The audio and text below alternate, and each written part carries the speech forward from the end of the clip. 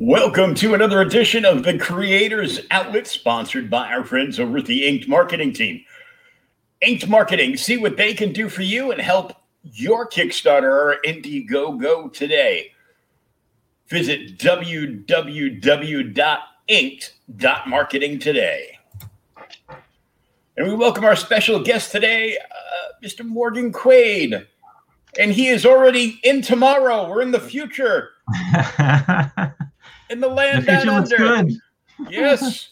It looks to be a little sunny, so that's always good. It is. It's sunny, a little bit chilly, but yeah, definitely sunny. Very nice. So tell us a little bit about yourself. I see that you're a bit of a musical person. I am indeed, yes. So yeah, I do a fair bit of music and music production for film and TV and that sort of thing on the side. Very nice. Mainly, obviously, guitars and stringed instruments. I'm not so good on the anything with wind involved. I don't tend to get involved in, so brass and those sort of things.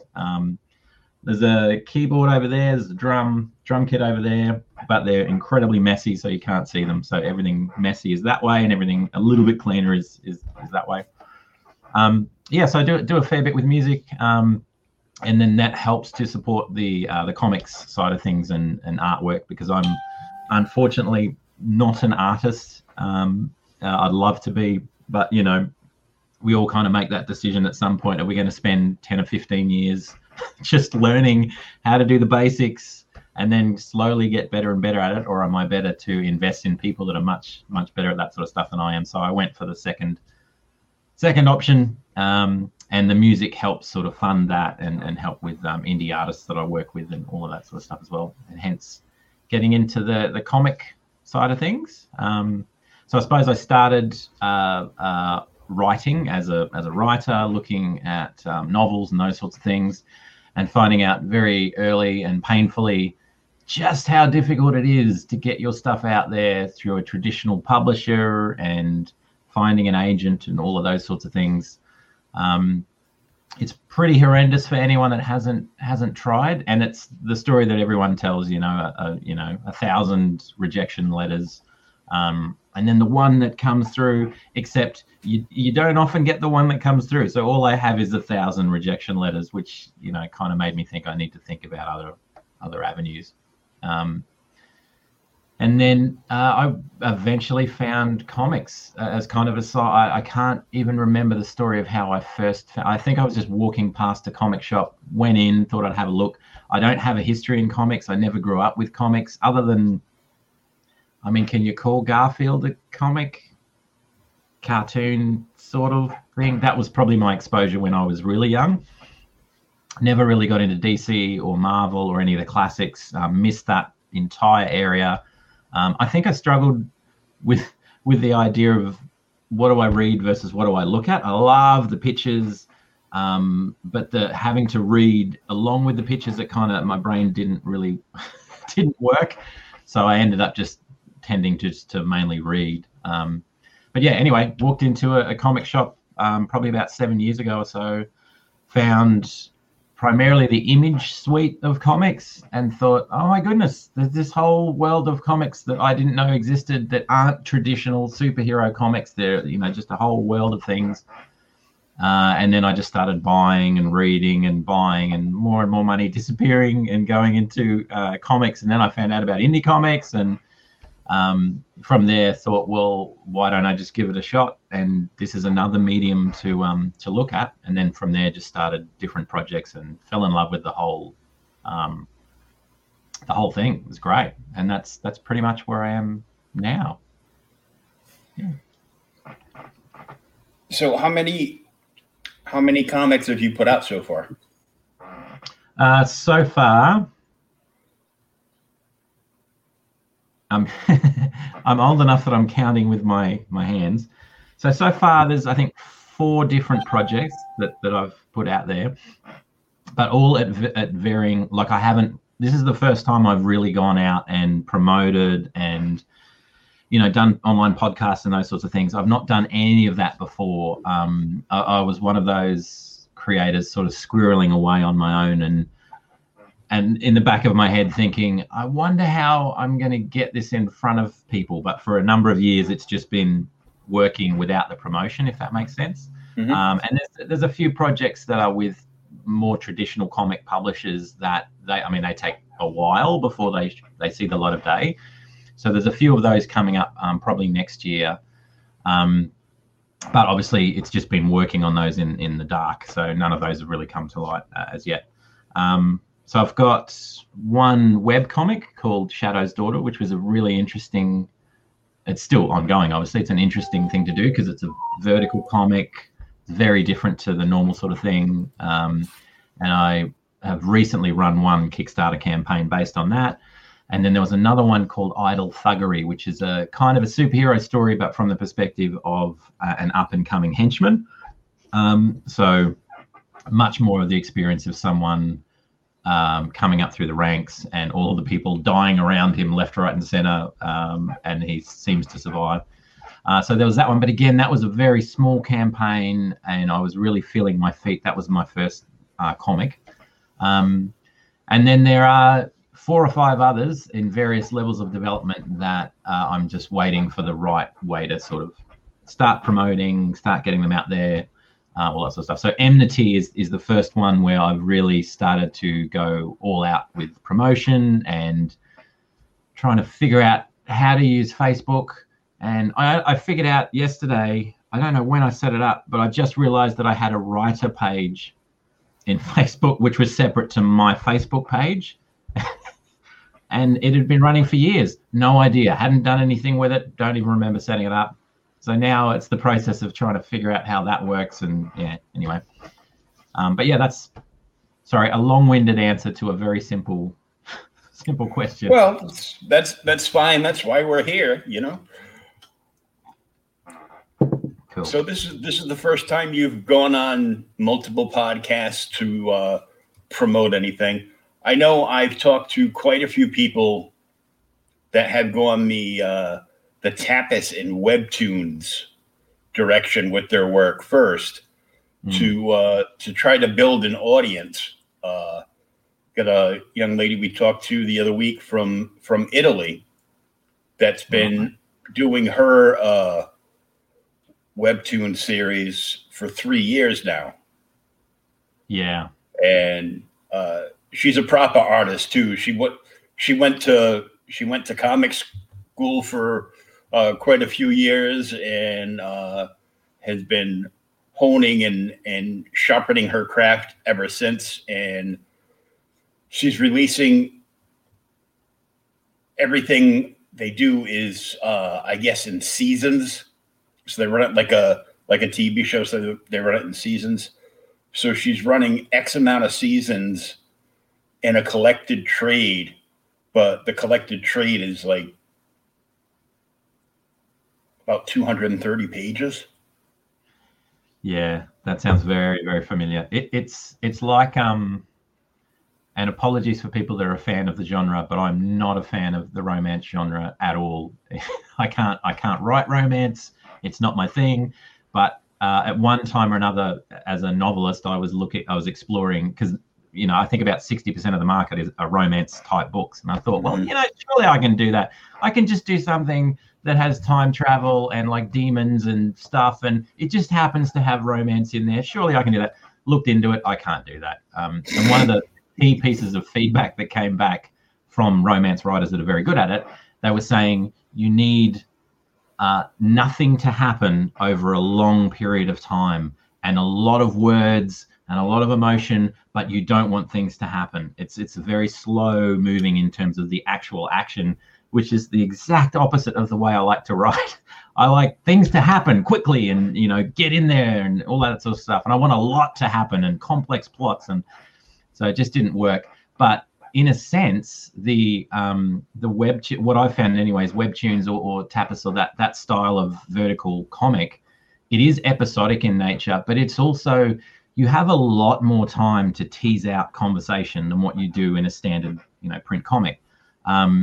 And for a while, that was a bit confronting to me. And I was thinking, how the heck do I put this together with an artist? And then how do I do the lettering and the discussion?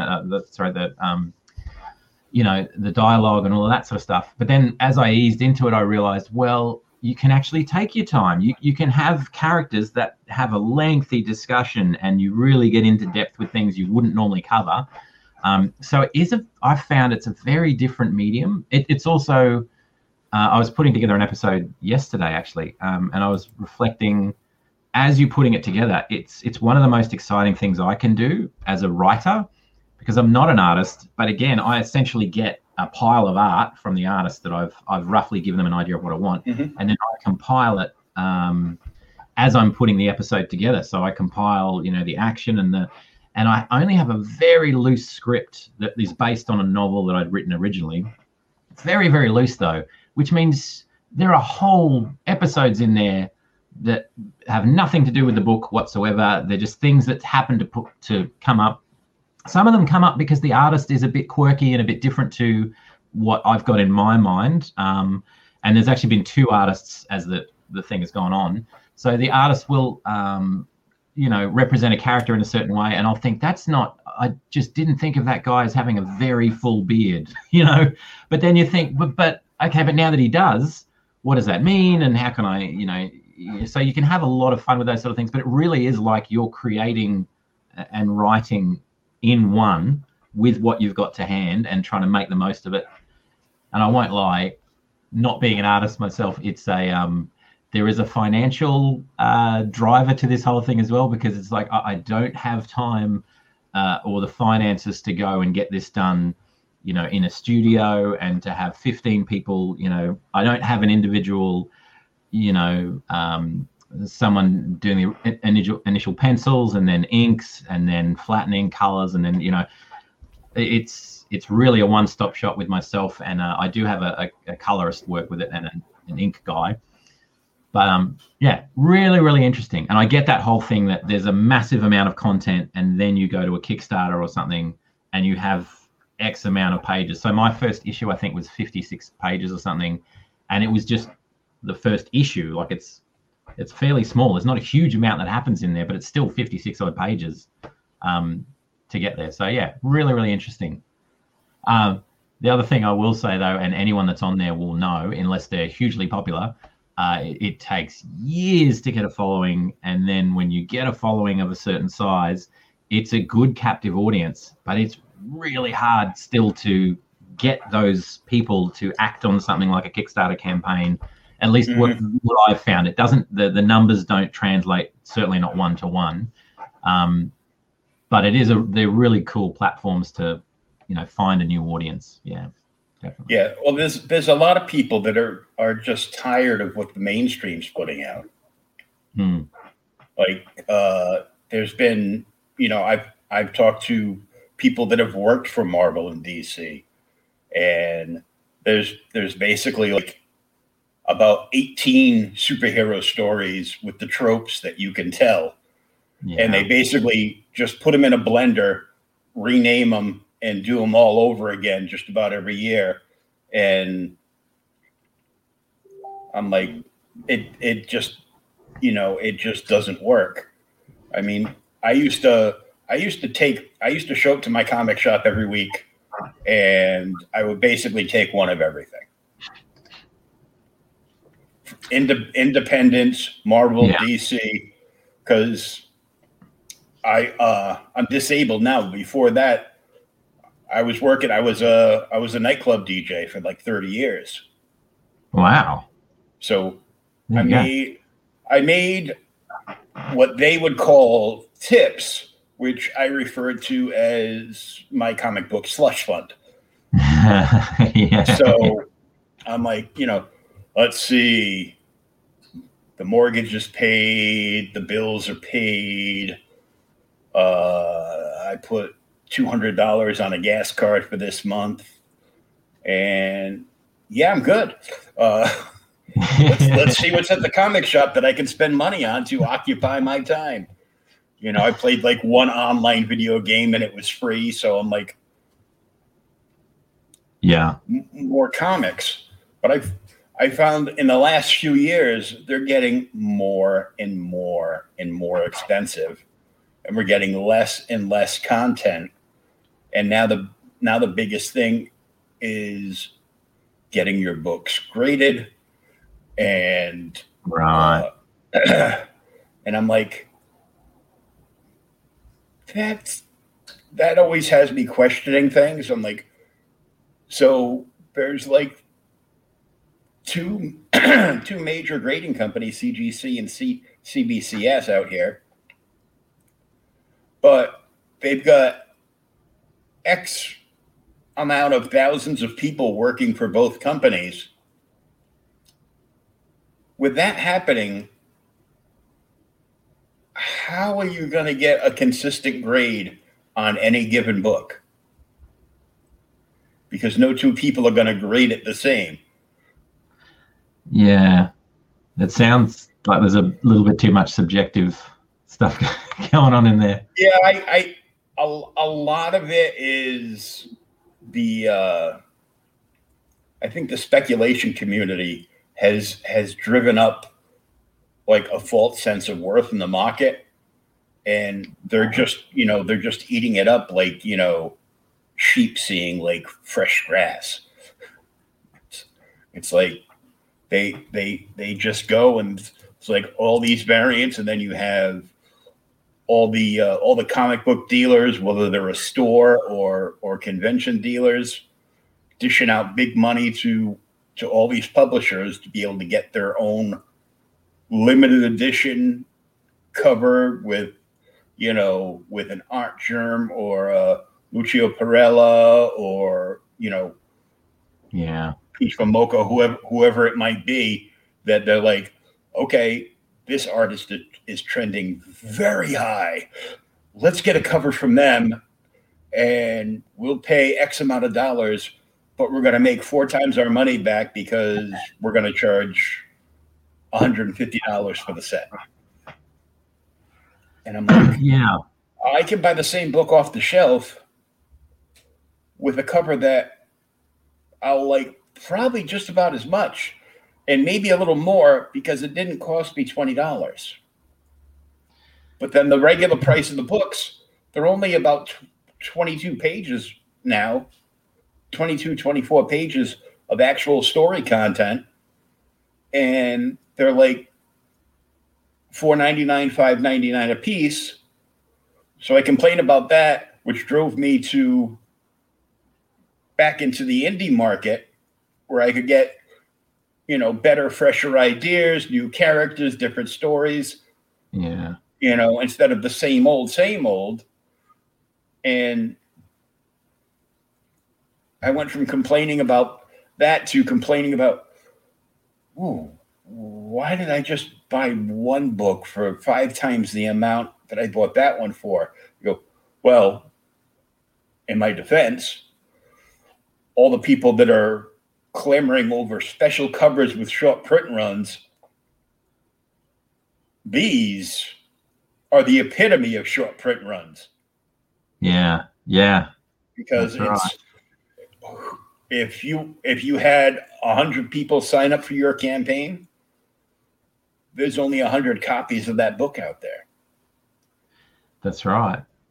And I know with the conventions coming back, at least over here, creators are starting to overprint, but like just a small percentage, so they have goods to bring to the convention, so they can show people, what they've done, and hopefully sell those and move on to the next thing.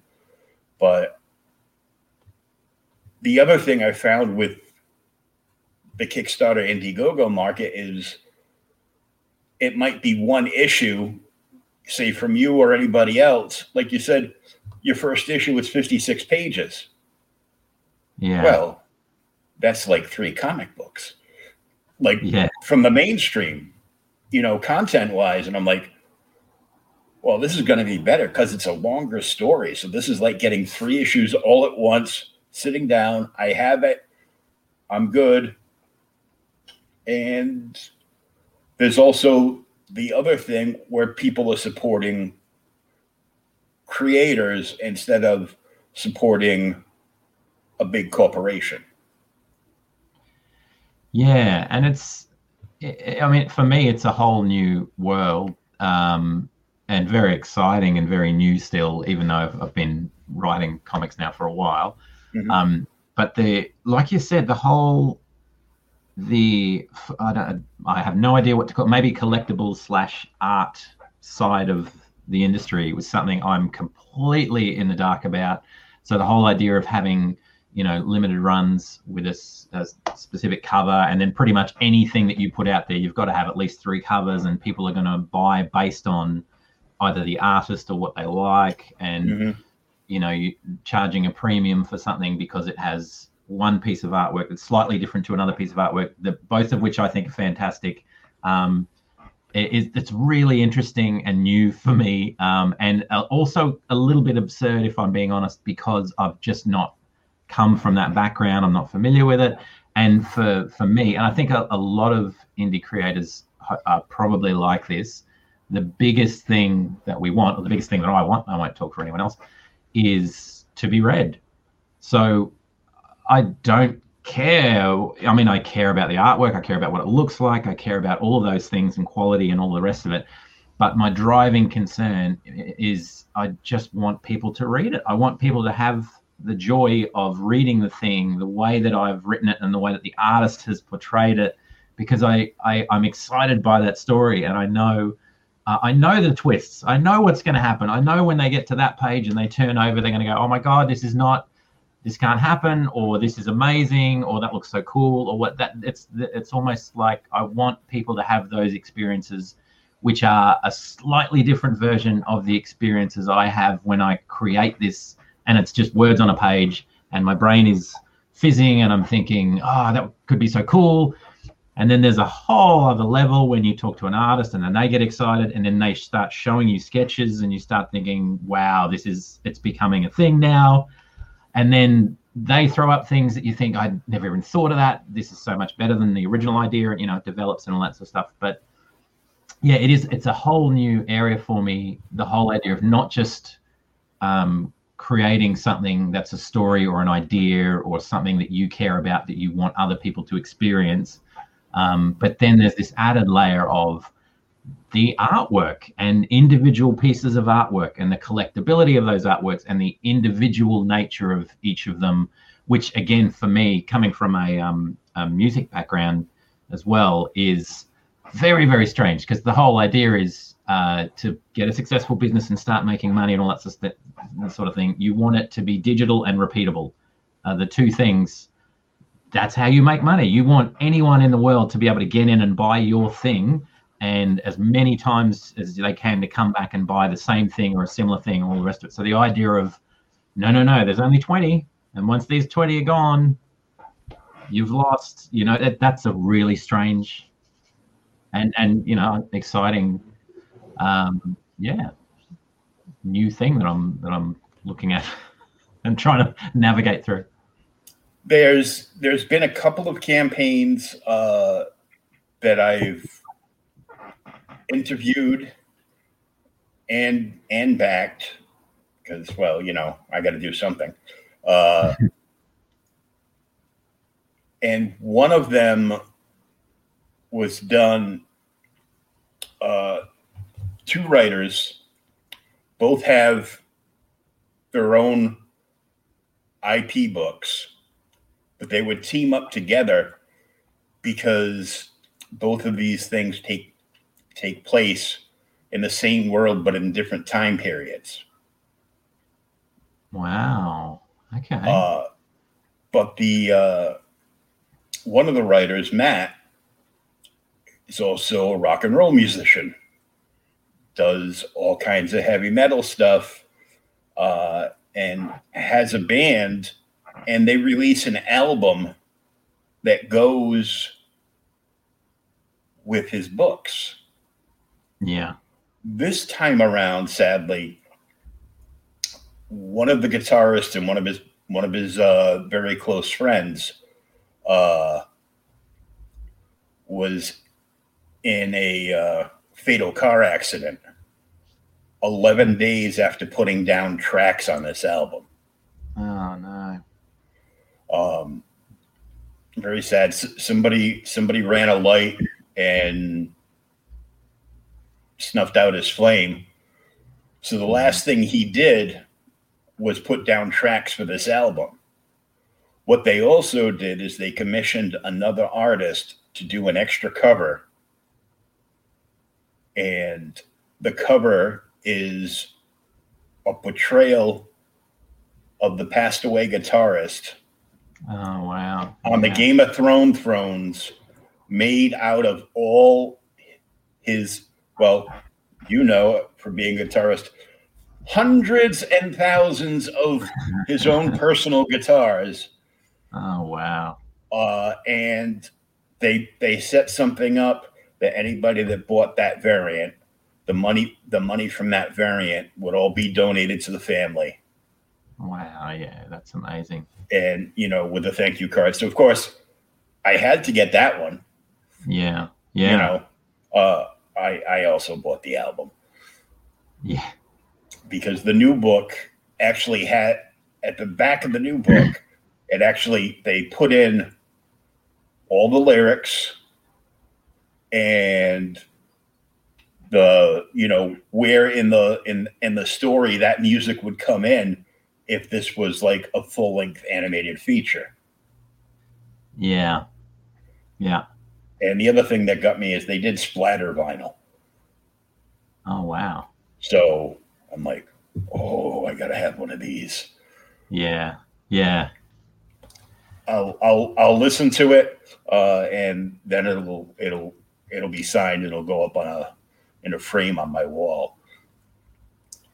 That's really cool. And it's really cool how these sorts of indie campaigns can allow for that sort of highly individual experience in reaction to something that's happened in the real world that means a lot to people, and they can, you know, put that in as part of the campaign, and people can kind of join in and help support, and that is really, really cool. I found out a big thing about that that Matt let me know, because he didn't know and somebody else told him, because there's actually crowdfunders for music, and then there's crowdfunders for comics, because their campaign did both. They could swap back and forth where their campaign showed up on Kickstarter. Oh, they could alternate weeks. So one week they were listed in comics, the next week they were listed in music, and they gained like a nice percentage more people that, wow, there's comics on Kickstarter. I only ever buy music here. That's interesting. About 4 years ago, I think it was, my first campaign, again, very under the radar, very low. I was first comic. Obviously I'm from a music background, so I did the same thing. It was in terms of an album that goes with a book. So everything I do tends to have that, because it's something I can produce that doesn't cost me anything, but it's, you know, people like it.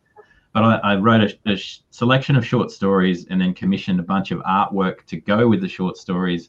And the idea was, a track listing of, I think, about 20 different tracks, and you listen to that specific track while you're reading that short story, and it gets you in the mood of what's going on, you know, in the world and all that sort of stuff.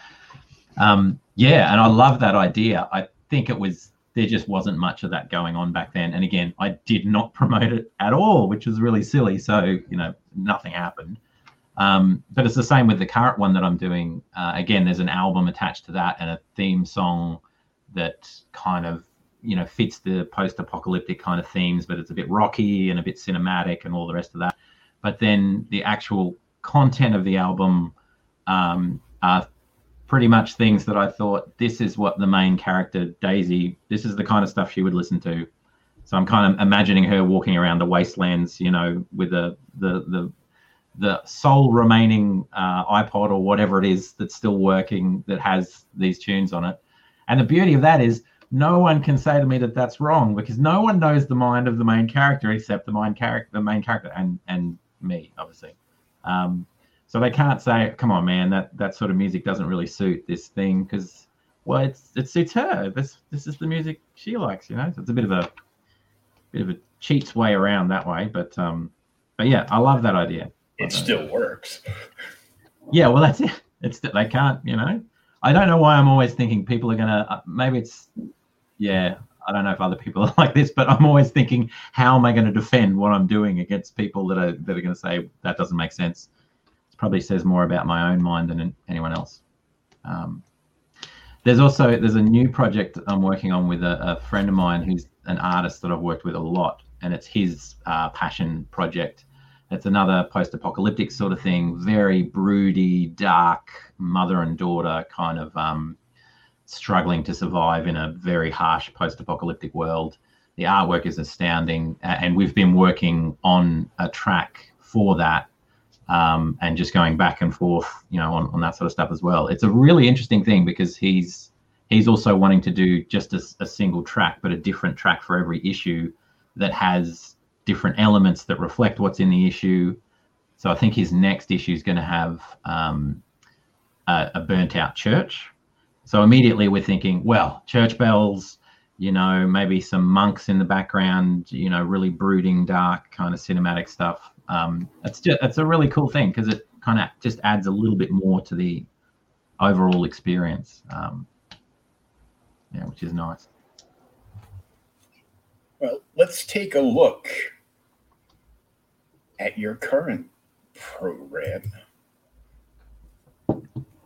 Emnity. That's the one. 26 backers, 24 days to go. You've got a goal of 1552, and you're up at 976. Yeah, I think it's 62% or something like that. Yeah, just a little over halfway. Yeah. Not that I'm checking every moment of every day, of course, but were you glued to it for the first 24 hours? Oh, look, yeah, it's always like it doesn't matter how many of these sorts of things you do. Yeah, you're always wanting to pay attention because I'm also I'm so excited about even one person thinking this is cool enough that they want to read, that as soon as someone does back it, I want to talk to them and say thank you. This is really, means a lot. Because for so long I've been writing in the dark and not had people I could talk to about these things. And share the characters with and all that sort of stuff. So yeah, super exciting. And then we're kind of at the midway point of the campaign now, and this is the point where you kind of hit the doldrums and things slow down and you try and think of new ways to get people interested. But it's this balance between, I really want people to get interested, but I also want them to be the sort of people that would like this. I don't want to twist anyone's hand or spam them or anything like that. So I'm trying to find that balance. That's Daisy, by the way. So she's the main character. Hi, Daisy. Don't knock my head off. Yes, with your impromptu spear. Yes. Yeah. So let's take a look at the video. Cool.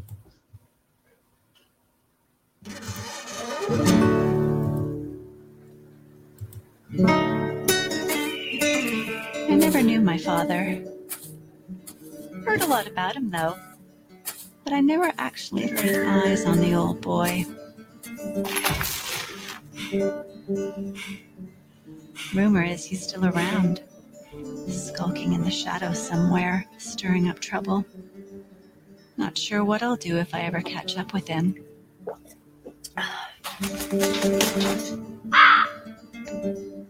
Hello, little friend.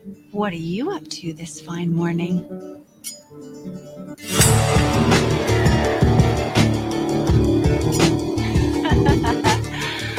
Breakfast.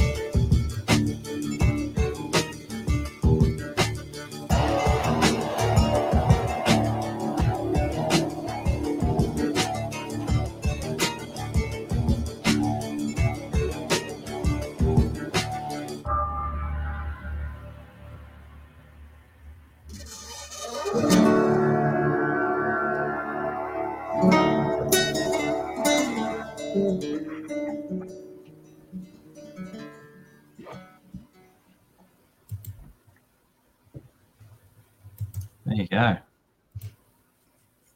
So, the video. Yeah. Did you produce that whole thing yourself? I did. So I had the voice of Daisy was not my voice because for obvious reasons. Yeah. So that was a friend of mine, Kath, who does voiceover work. So she did the voice, and then everything else was me. And the music was done with guitars that are around there somewhere, and a few other things that were put in there. But yeah, that was great fun to put together as well. Just because the artwork is there, and again, it feels like I'm part of the creative process a bit more as I'm compiling it and thinking about what it's going to look like. And I just the setting and everything is just really cool. It's that really nice kind of post-apocalyptic, almost like Old West kind of vibe. Yeah, which is really cool. Oh, it was a great trailer. I was like, wow, that's thank you. Yeah. Music and the comic book panels like sliding in and out, and yeah, it was great fun. A little scary with beheading the raven and then eating it like it just came from Kentucky Fried Ravens or something. That's my favorite bit, when the head goes, flying into the air. Yeah, that's really cool. There's a shot of her. Actually, if you scroll down, you'll see that the first shot of her. She's got the spear and she's got a dead crow tied to the spear, which I thought was quite funny. Awesome. Yeah. Kentucky Fried Raven. There you go.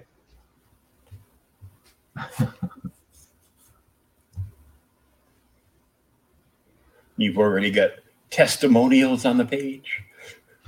Yeah. I went out to a few people and asked them to read it, and a couple of them, like Mark. I've known Mark for quite a while, and he's someone that I threw ideas to years ago when I was just starting to write and all of that sort of stuff. So he's followed my stuff fairly closely, which is nice. And yeah, Rye is a massive fan, which is really awesome because he's also a top guy. Same with Sean. So yeah, it's just good to get some people, get some feedback from people. It was really good. It's always a good thing. Yeah. And we have some background on Miss Daisy. Yeah. Lucifer is Estranged daughter. Yeah. Oh boy. Yeah. So now we come to it. So the central premise of the story is Lucifer is insanely bored with his job, so he quits and decides to just go on a bender. Been there, done that. Yep. Just goes out, drinks, does drugs, does everything that he can, sleeps with a bunch of women, and one of them happens to get pregnant. And then 16 years later, we catch up with Daisy, who is Lucifer's daughter, but does not know who her father is and doesn't know really who she is.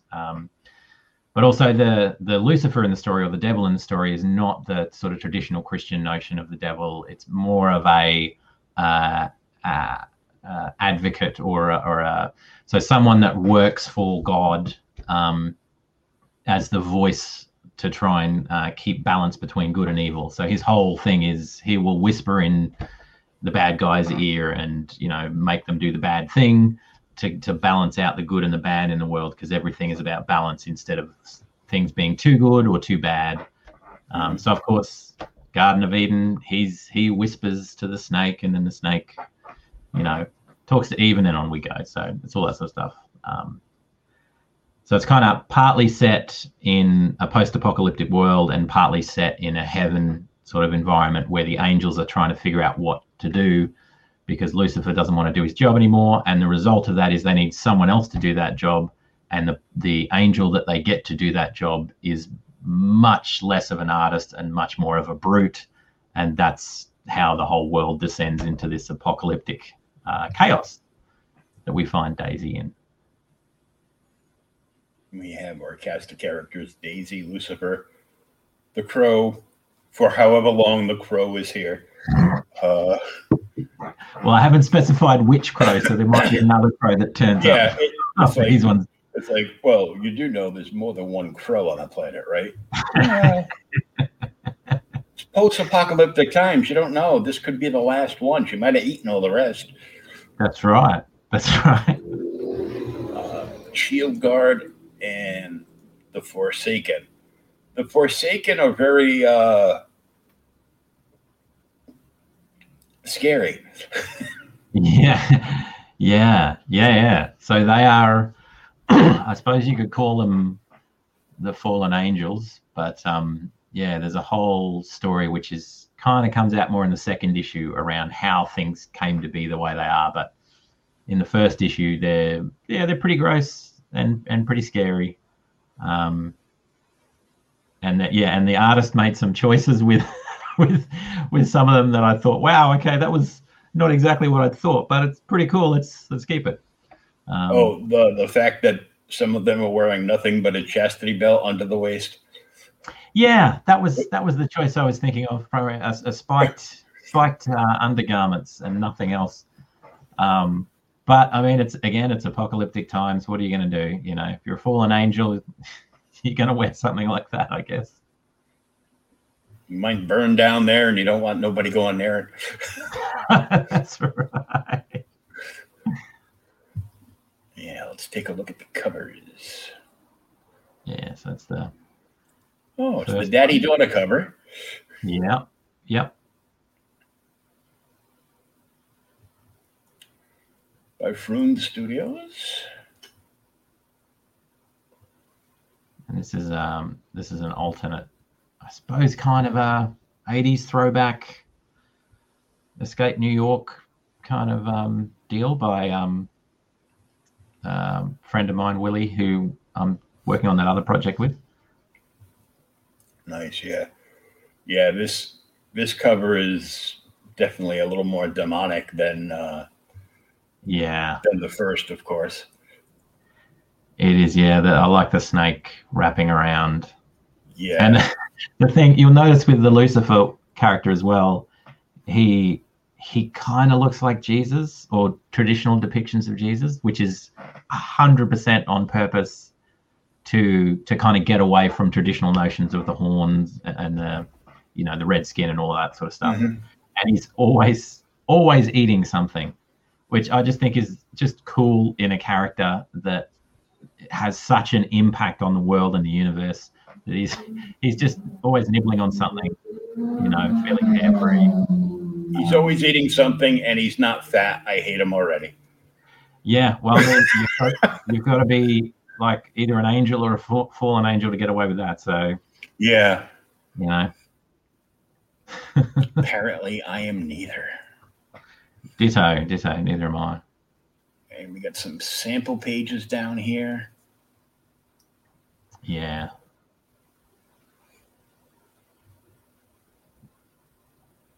Taking place in Nevada. Yeah, no idea why I chose Nevada. I mean, why not? It's good setting. Yeah, but you'll notice though on the first page it puts the version of Earth that it's on, which is a genius. So it says Nevada. I think it says version 1.2 or something like that. Yeah. The genius of that means if anything doesn't quite add up with the real world, I can say, yeah, but this is an alternate version of the world. So it's slightly different than the real Nevada, We're in a different dimension. That's right. Did you see the signpost ahead? Yeah, that's right. Abel and Cain. Yeah. Lucifer just watching history unfold and getting more and more bored as the years go on. Yeah, that's it. That's exactly it. And then this is one of the pages from when the action sort of kicks in.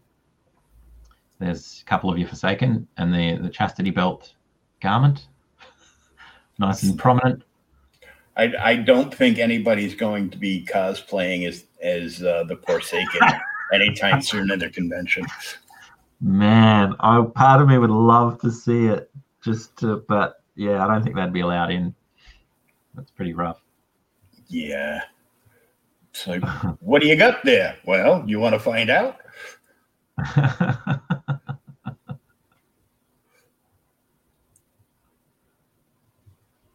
behind the scenes booklet. Yeah, so this is to accompany, you either get the digital or print version. It's, sometimes they just add this to the end of a comic, but I've done it as a separate book. Early sketches, how we decided on the characters, some of the things that didn't make it into the final cut. There's even a whole, I think there's 4 or 5 pages, down the bottom, which were the artwork that was originally done that just didn't work, and I ended up going with Front Studio artwork instead. But and it's a little bit of the history, a little bit of the story in there. So for those that want a bit more in-depth stuff, there's some really cool things in there. I always love seeing that, like character design and how they ended up being in the shape they were in the story instead of previous versions that you might have gone through. And it's cool. It's like watching the outtakes and behind the scenes of a film you really like, or I really like that sort of stuff too. We're also, one of the rewards is to have have yourself drawn into a cast photo on the last page of the comic. So we're going to have a page at the end with Lucifer and Daisy and a few of the other characters, almost as though they're taking a bow at the end of a play or something. Mm-hmm. And then you get drawn in as one of those cast members. That was a pretty cool idea as well, because it's a way of, because it was actually, by the time we set up the campaign, it was too late to add in to the story. Sometimes campaigns, they do that, get yourself added into the background. Yeah. Kind of a bit late for that, and it wouldn't work. But we thought, a nice little cast photo at the end would be pretty cool. Yeah, the curtain bow for the end of Act 1. Yeah, exactly. I think it's a really, really cool idea. And if we don't get enough backers for it, I'm sure as hell going to be in there, and the artist will probably get himself in there as well. So there'll be a few of us. And the soundtrack. Yeah, so this is the soundtrack. So there's the theme, which you heard in the video. Mm-hmm.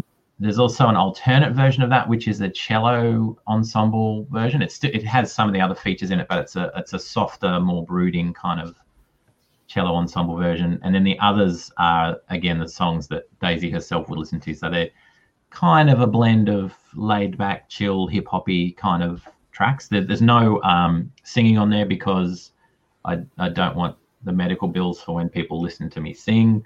Not a singer. So for this one, it's all just instrumental, but it's something you can listen to in the background and all that sort of stuff as well. So that's, pretty much on offer for almost all of the rewards. And I'm looking at the moment, you'll notice that Lucifer has that kitty T-shirt on. Yeah. So I've got a supplier sorted out for that. So I'm going to have a couple of giveaways of a T-shirt for supporters over the next few weeks. Nice. So it's pretty much just going to be whoever supported, if they can share on their social media, or if they've supported one of my, our other projects, they'll just go into it, and I'll pick them at random, and off they go, getting a free kitty cat T-shirt. Lucifer is going to give you the shirt off his back for supporting this project. That's exactly it. Not bad. 12 tracks on the soundtrack. Yeah, it's not huge, but it's a nice, nice, and they have a similar kind of vibe, most of them. So it's a nice chill kind of vibe. And you have a listen now link in there, and an album link over at bandcamp.com. That's it. Yeah. Very cool. Yeah.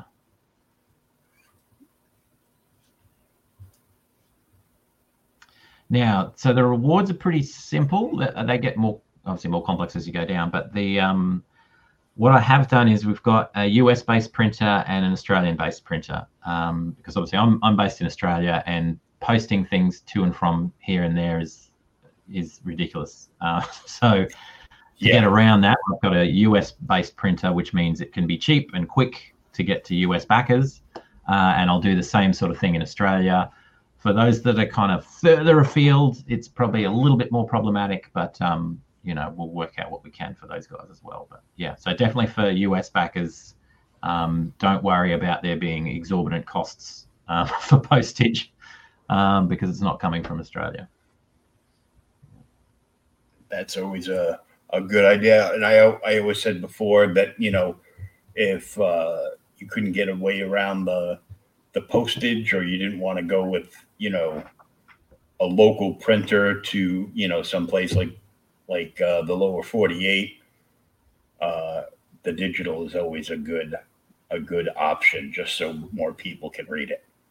Yeah, exactly. So you can pretty much get everything in the digital premium bundle. The only thing you miss out on is obviously the cover, the limited edition cover, but everything else is all there. And in the digital premium, you can just download the album. Yeah, well, so the digital premium, I'll send everyone a full copy of the album in MP3 format to download, as well as the PDFs for the main comic and the behind the scenes booklet as well. Very cool. I'm not sure how far I'm going to go with it yet, but I'm also in the process of writing 2 novellas or smaller kind of essays or books to go along with it. One of them is kind of a backstory of Daisy and where she came from, and another one is written by an old guy who is an old historian, finds a bunker in the middle of nowhere that no one's in there, and he's got enough food to last a couple of months, and then after that he's on his own. But he finds a laptop that works, a little bit of gasoline, enough power through a generator, and a printer with some paper. So he decides to essentially write a history of the apocalypse and what happened and who and why and all that. But of course, he's got limited time, limited power, so he can't afford to edit anything. It's just stream of consciousness, write, and get as quickly as he can. So those 2 I'm probably going to include as giveaways at some point. I'm just not sure how far that's going to go, but that's coming as well. Cool.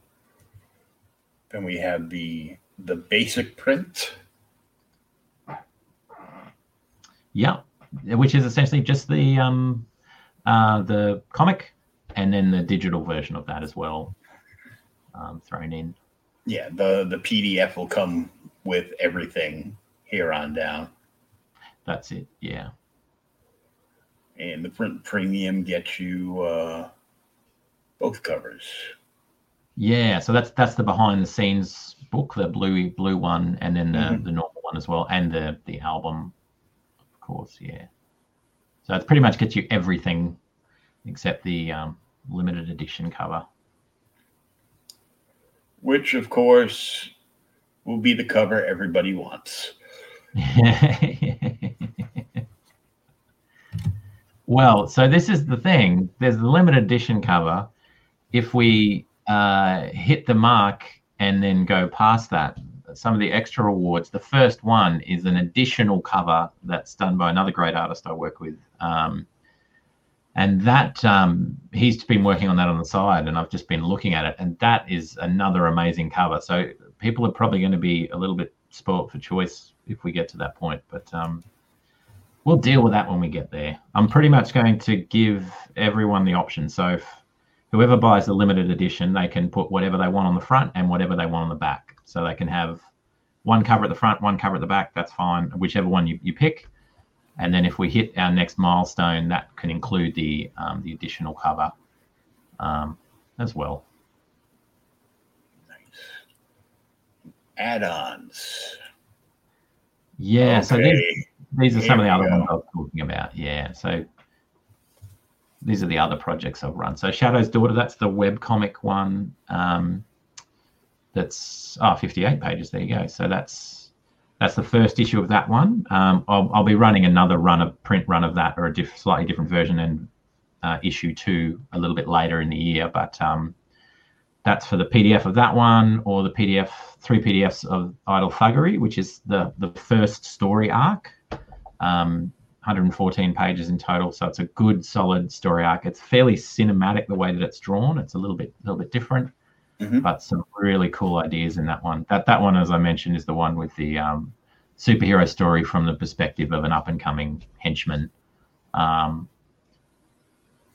they're available, and then the other one that I mentioned, the Rust Chronicles anthology. So that's the book of short stories that I mentioned earlier, with artwork and short stories. Or they can just grab the whole lot in one bundle if they want as well. So it's pretty much everything we've got at the moment. Everything you got.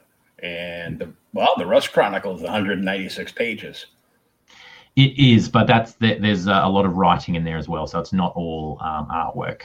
There's artwork throughout, but it's short stories interspersed with artwork rather than comics. Yeah. Oh yeah, kind of like an illustration at the beginning of the story, and then you go. That's right. You go on. Yeah, exactly right. And there's a few full page spreads, and then there's at the back a few different. There's a lot of artwork in there, but it's not sequential art all the way through. But it's it's the story of this city called Rust, which is a dream world city. So it's a city that people are dreaming about, and it seems to be the only constant when people are dreaming. And the story goes that some people, particularly younger people, dream themselves into this city, and some of them can't get out. They get trapped there. So not next month, the month after, I think I'll be launching a campaign for a comic called Whiplash, which is the first comic from that Rust Chronicles world. And so this book kind of is the background of what's happening, where this city came from. And then the comic is the first real story to actually bring you straight into that world. That's actually my I don't know what do they call it, a tentpole franchise or whatever the fancy dudes over in Hollywood say. That's the big one. So the Rust Chronicles one is, I have 4 issues of one comic already complete, which hasn't been released, 2 issues of Whiplash, which are going to start to come out shortly, 3 novels, the book of short stories, an album, and 2 more, 1 graphic novel and a comic, all part of this one world, but slightly different stories that take place. So that's the one I've been waiting on. That's, how everyone has their kind of baby, that's the one they care most about. That's the one that's my baby right there. So yeah, I'm really excited about that one starting to come out this year. Really cool. So, but they're all my babies. Well, yeah, obviously. So what you're telling us is we need to get the book, but the bigger bundle, so we'll have the option, if it reaches the right stretch goal, to get a 3rd cover.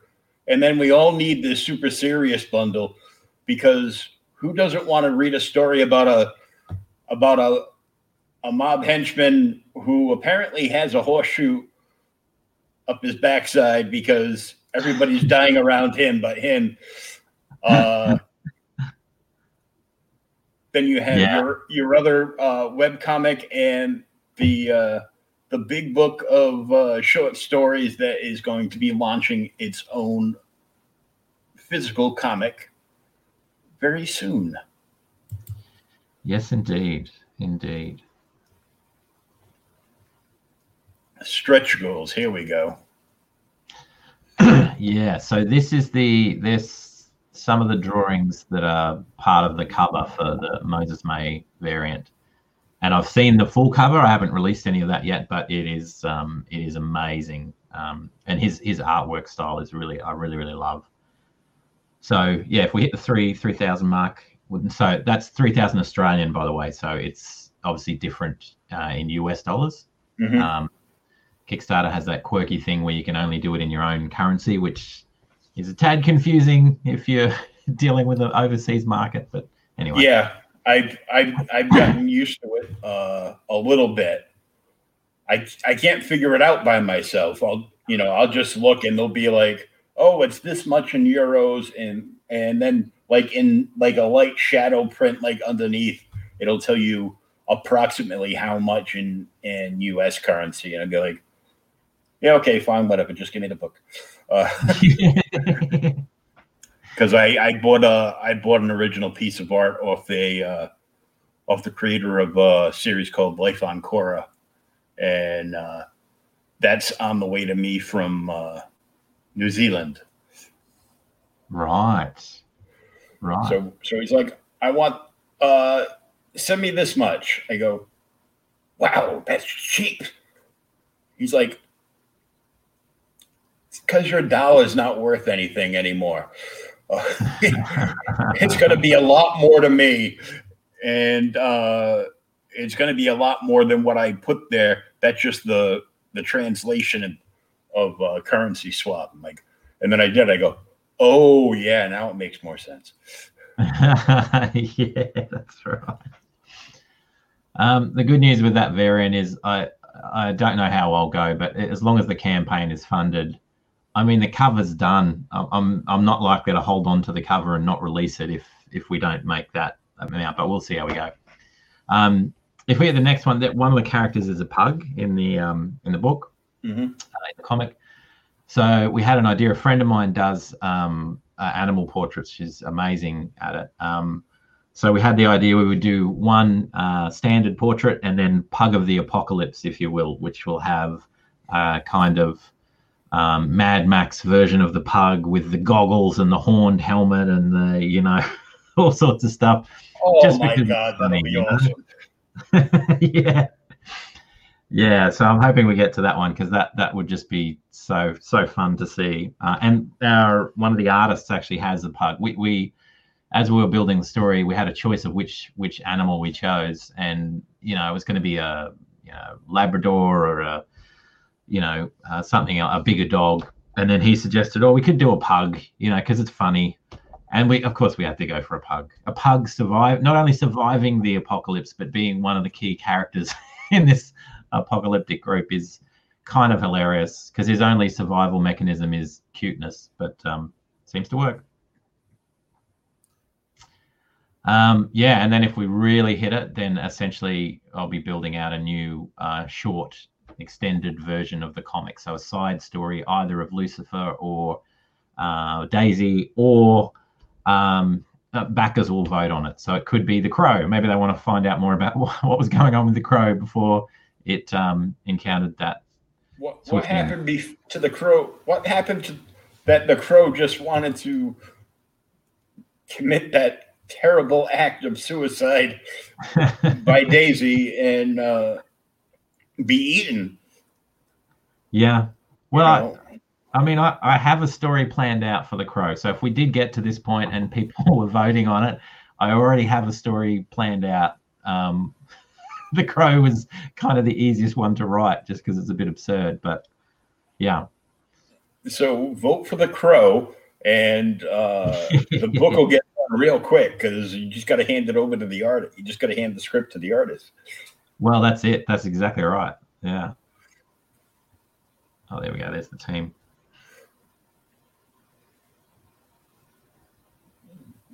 You're looking up at the team logo and a little perplexed. Yeah, that's all right. Fruns and so Alex has done most of the artwork with help from Fruns. There's two Alex. Alex Brosnick has done most of the actual artwork stuff, and Alex Avaraz, he kind of manages it and does storyboarding and all that sort of stuff. I think Fruns helps with colors and also managing. So they're really, really, really cool. Sasha's the friend of mine that does she calls it Doodles by Donut because Donut is her dog. And she does dogs and cats and all of that sort of stuff. Really, really cool. They just look amazing. And then Vanilla Groove is actually my music production kind of company. Cool. For the thingy there, yeah. And then the two artists below are the ones that have done the covers. So Willie's done the current limited edition one, and then Moses has done the stretch goal one, and they are both amazing artists. and really cool guys. And that's pretty much it. Build plan. U.S. backers, Aussie backers. Yeah. Oh, very good. Nice accent. I try. The tough one was I talked to the creators of Anunu Warriors from Hawaii, and I got a couple of actual native Hawaiian words down good, and he congratulated me on one of them because he even has trouble saying that one. But I go, cool. I go, all the years of watching Dog the Bounty Hunter and Hawaii Five-0 finally paid off. There you go. That's it. Of course, you can contribute like an extra $10 to your pledge because you like the project so much and you want to see what that third cover looks like, and you want a cute Mad Max apocalyptic picture of a pug. Yeah, Pug of the Apocalypse. That's what we're aiming for. Wondering what it's going to look like in a spiked helmet and a machine gun across its back.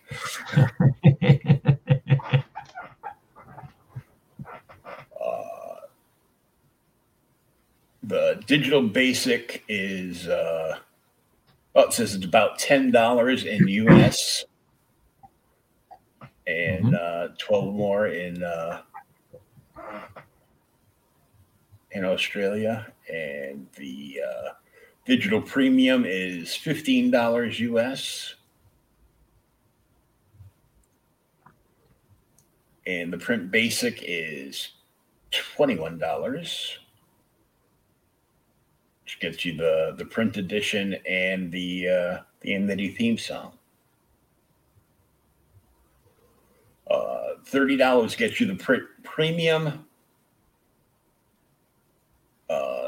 basic edition, the full soundtrack, behind the scenes book, and all digital rewards. And limited edition, which will... Oh, I like our prices better. Man, everything's more expensive down there, huh? It is. Adam wasn't fibbing. So about $55 US for the limited edition, which will get you both covers with unique cover, and it was signed by the whole creative team. Cool. And all the digital rewards, of course. I like my indie books signed. Yeah, that's a good. Well, it kind of connects you to the group that put it together, and yeah. That, and how often am I going to fly to Australia? That's exactly right. Not often. Yeah, the answer would be never. I don't see me ever getting on a plane, ever. I have a thing for, I might, you never know. I might kill 2 years of time and, go on a boat, but. Yeah, it's, I mean, we're a long way away. Even by plane, it feels like you're on a boat. Yeah, it's going to feel like you're, on a rocket ship going to Mars. It's like, are we there yet? Are we there yet? Are we there yet? No, we're not. Oh, very nice. I see you have a retailer tier. I do indeed. Excellent. I will have to tag my friend Danny Morales from the Collective in Central Florida. They do a huge amount of indie business. Right. Well, they too have a podcast because everybody has a podcast. As we speak, there's 9 other podcasts that I'm subscribed to going on right now. The other thing with that one is, particularly if we get to the next reward and the Moses May cover is out, the comic book stores will get the option of, do they want the standard one? Do they want the new one? Do they want to mix? Very cool. Fairly flexible with that one. So yeah, 10 retailers can get a 10 issue bundle for about $101. Not too shabby. Come on, retailers, what are you waiting for? It's limited to 30, but there's still 30 left. Come on, get on this. And 200 Australian or 156 US dollars, you can join the cast photo for curtain call at the end of issue 1. That's it. Yeah. It's going to be good fun. Somebody has already added themselves in. So there are only 4 spots left.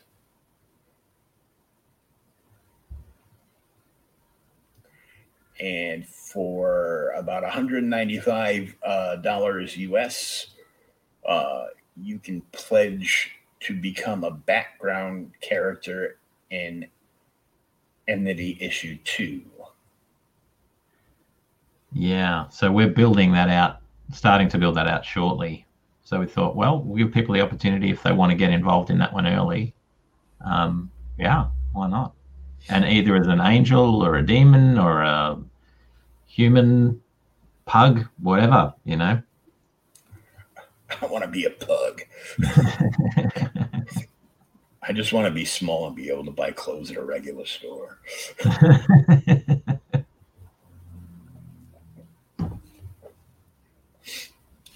There's 5 of those available. So, man, we'll be sharing this out, and I'll be tagging a bunch of my friends. And I'm sure my friends Trish and Mike will be fighting with each other. Not about backing the campaign, but which or how many tiers to back. Now this is the big one. So this is pretty much you want to join the creative process and you want to write as part of the Emnity story. So it's writing an 8-page comic.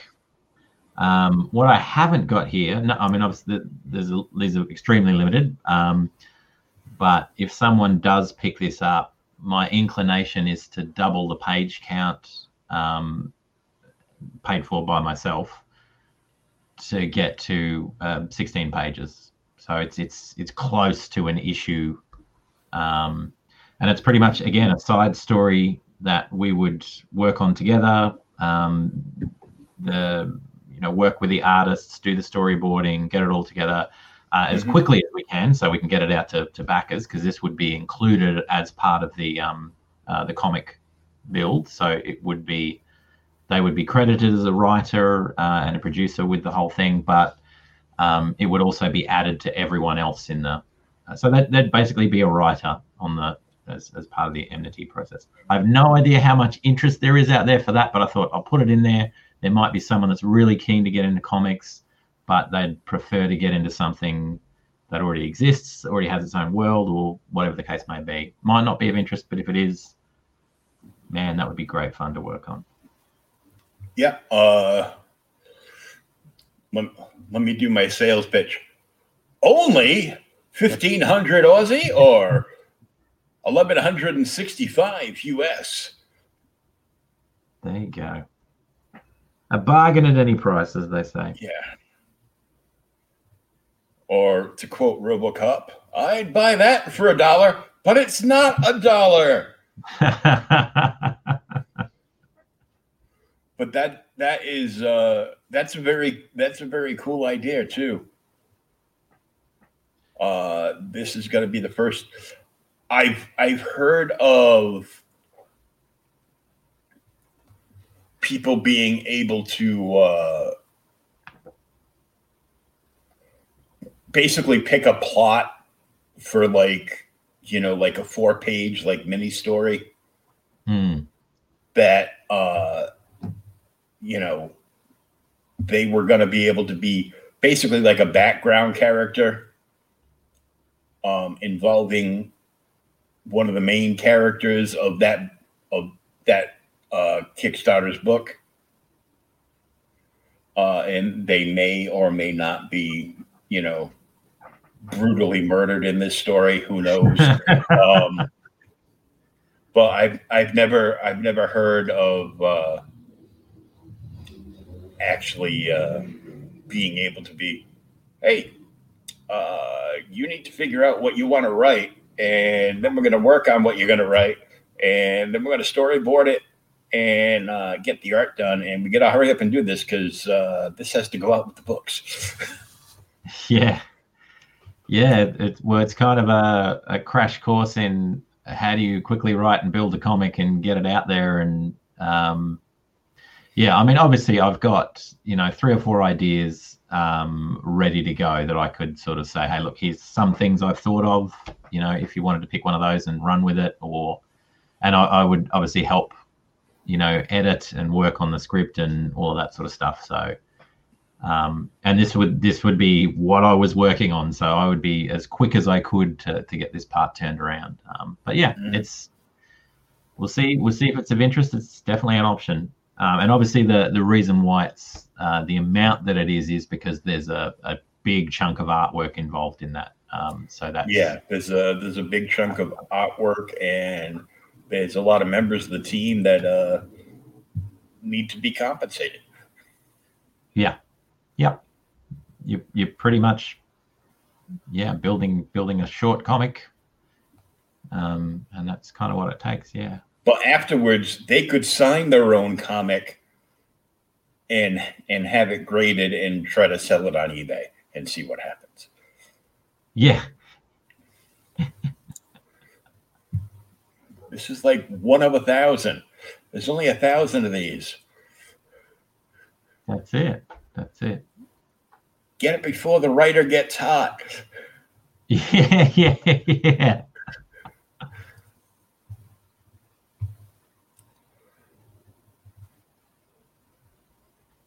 All the stretch goals and the add-ons. There's a lot of stuff in here.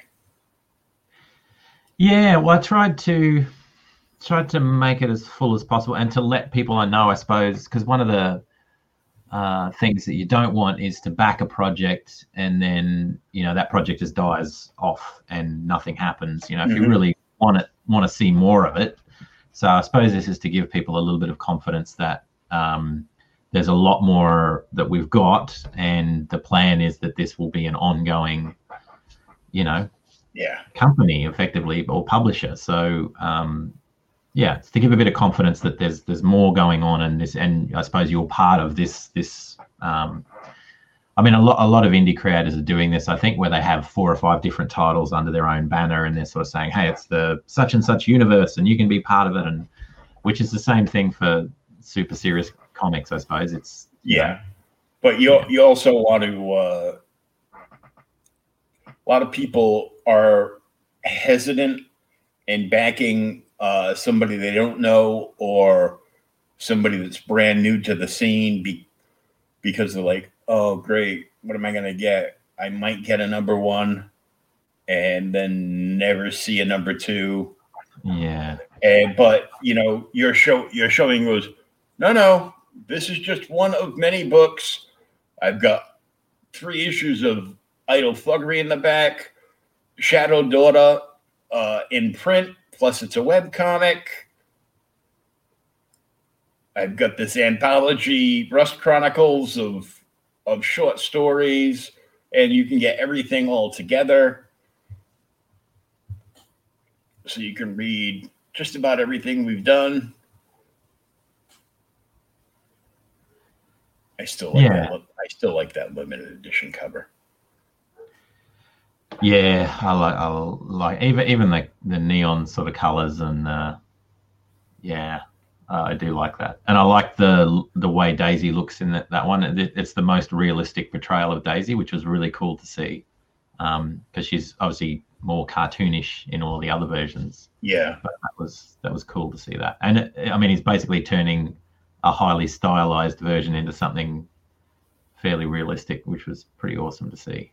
And I love that spear. Man, we went through some back and forth on the spear or the weapon. It could have been a sword, could have been a this, could have been a that.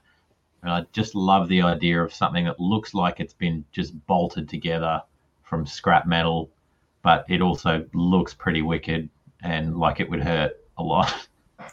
Yeah, well, you can tell. Yeah, it's definitely something I found in the dirt in the Nevada desert on this different earth and bolted to a stick.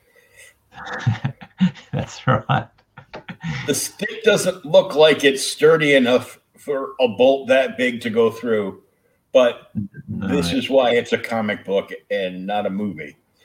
Because then the weapon would be much bigger. Yes, and I presume fairly heavy. Yeah, it made me with the points here. It made me think maybe it was like the jaw of some like mutated animal or something. But then I saw the other pieces and I go, no, it almost looks like one of the weapons from the old Halo games. Oh, it does too. Yeah, like the blaster that has those two. You hold it in the middle, and then it's got the two pieces that come down. Yeah. I think this would hurt more, though. It kind of looks like it would have a bit of tetanus and a few other nasty things in it as well. So, if you got jabbed with it, you might not die straight away, but you're going to die at some point. Yeah. Fairly quickly. It's going to hurt going in, but it's going to hurt a lot more coming out. That's exactly right. Like the line from the Sheriff of Nottingham in the Kevin Costner Robin Hood movie. When he goes, I'm going to cut out his heart with a dull spoon. That's right. Why a dull spoon? Because it'll hurt more, you twit. That's right. That was a classic. Yeah, let's get a Robin Hood that has no English accent whatsoever. I mean, they didn't even try. Didn't even try. They're like, no. Do your best English accent. And then they heard it and they're like, forget it, just talk. Yeah. Do your best Kevin Costner accent. Okay, that's fine.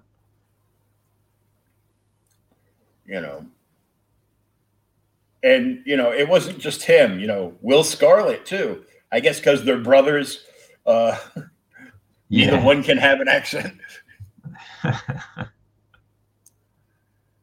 Hey, it was still a fun movie. Yeah, it was. There were a few, I think, that within a year of each other or something, or a couple of years, there were definitely two of them, maybe three. Oh yeah, there's no shortage of Robin Hood movies. No.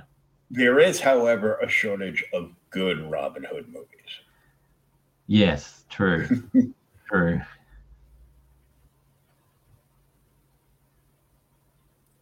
Same thing with King Arthur movies. Yeah. It's like, what's the best King Arthur movie? I don't know, Excalibur.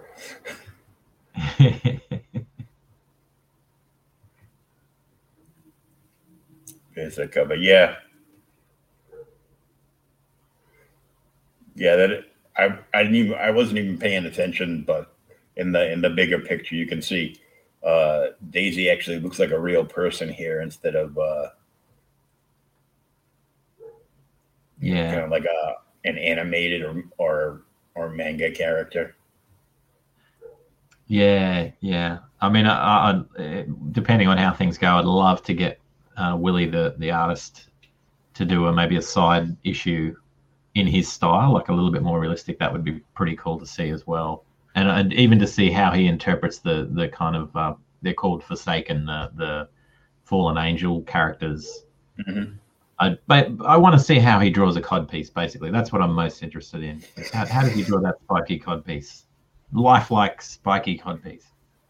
Because if it's a little less threatening, we might be able to get somebody into a purple jumpsuit and make that piece out of foam for him and let him come to the conventions.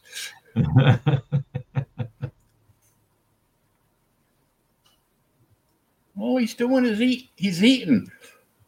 Always eating. He's on a perpetual lunch break. That's what it is.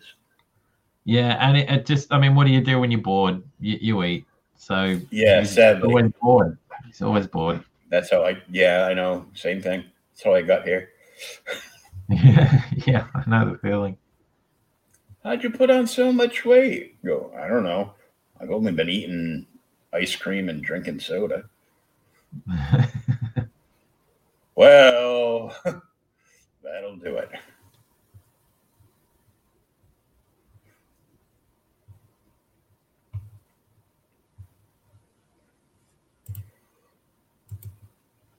Very cool project, and you get some other stuff to back it up as well. So yeah, with the right pledges in here, and of course we want everybody to to check it out and pledge. If you're a little short on funds now, please share this out to all your social media platforms, Twitter, Instagram, Facebook, wherever you like to get social with the media. Share this out and tell people about it and get it out there. Definitely hit the save button on the Kickstarter page, so it'll remind you to go back and pledge before the campaign's out, because there's still 24 days left. There's plenty of time to get in on this, but sooner than later would be the key. Yes, yeah, that would be good, and particularly some of them are obviously limited, so once they're gone, they're gone. Yeah. There's a lot of limited tiers. Don't forget about all that cool digital swag you can get, not just of this book, but of other projects that Morgan has as well. And Morgan, where do you like people to follow you so you can interact with the fans of the book? Facebook, I think it's Morgan Quaid Writes is the page, at Morgan Quaid Writes. Instagram / Morgan Quaid is fine. That's probably ideal. I have a page where I review indie comics, as well as publishing my own stuff, obviously. So if you go to www.superseriouscomics.com, that's my main site. You can contact me through there as well. And there's lots of indie projects that I review that go up there, as well as my own stuff. And that's also on Instagram, Super Serious Comics, and Facebook and Twitter. Same with my name as well. Anywhere there. And by all means, anyone watching, listening, if you want to know more, if you're interested, just shoot me a message, get in touch. Happy to chat. Always happy to talk about this stuff, or even, if you've got one of your own projects and you're wanting to chat, why not? I like to chat. Yeah, reach out and talk. And if you're from the States, you can talk to somebody in the future. That's right. They can tell you how the day's turning out already, Exactly right. If it's burning behind me, that's a good sign you need to get up and leave or do something else. But at least you'll know. It's just letting you know that, you have 6 hours left. Yeah, that's right. Enjoy them, because it's all going downhill very quickly. and then Daisy's going to cut your head off and eat your arm for lunch. But just like you're a crow. But Morgan, I want to thank you so much for coming on and talking with us and telling us all about this project. I really dig the art and what I'm hearing in the book, and of course, spiky god pieces. What's not to love? Thanks so much, Will. Thanks for having me on. It's been great fun, and really enjoyed it. I'll keep working on those cod pieces and see what I can come up with next time. And I will be downloading the audio for this, and I'm going to go up on my podcast platform, and I will tag you in those on Twitter and Facebook when they're done. Great. Fantastic. So thank you very much. All the best, and we will hopefully talk again soon. Cheers. Thanks, Will. Have a good one. Cheers. Cheers.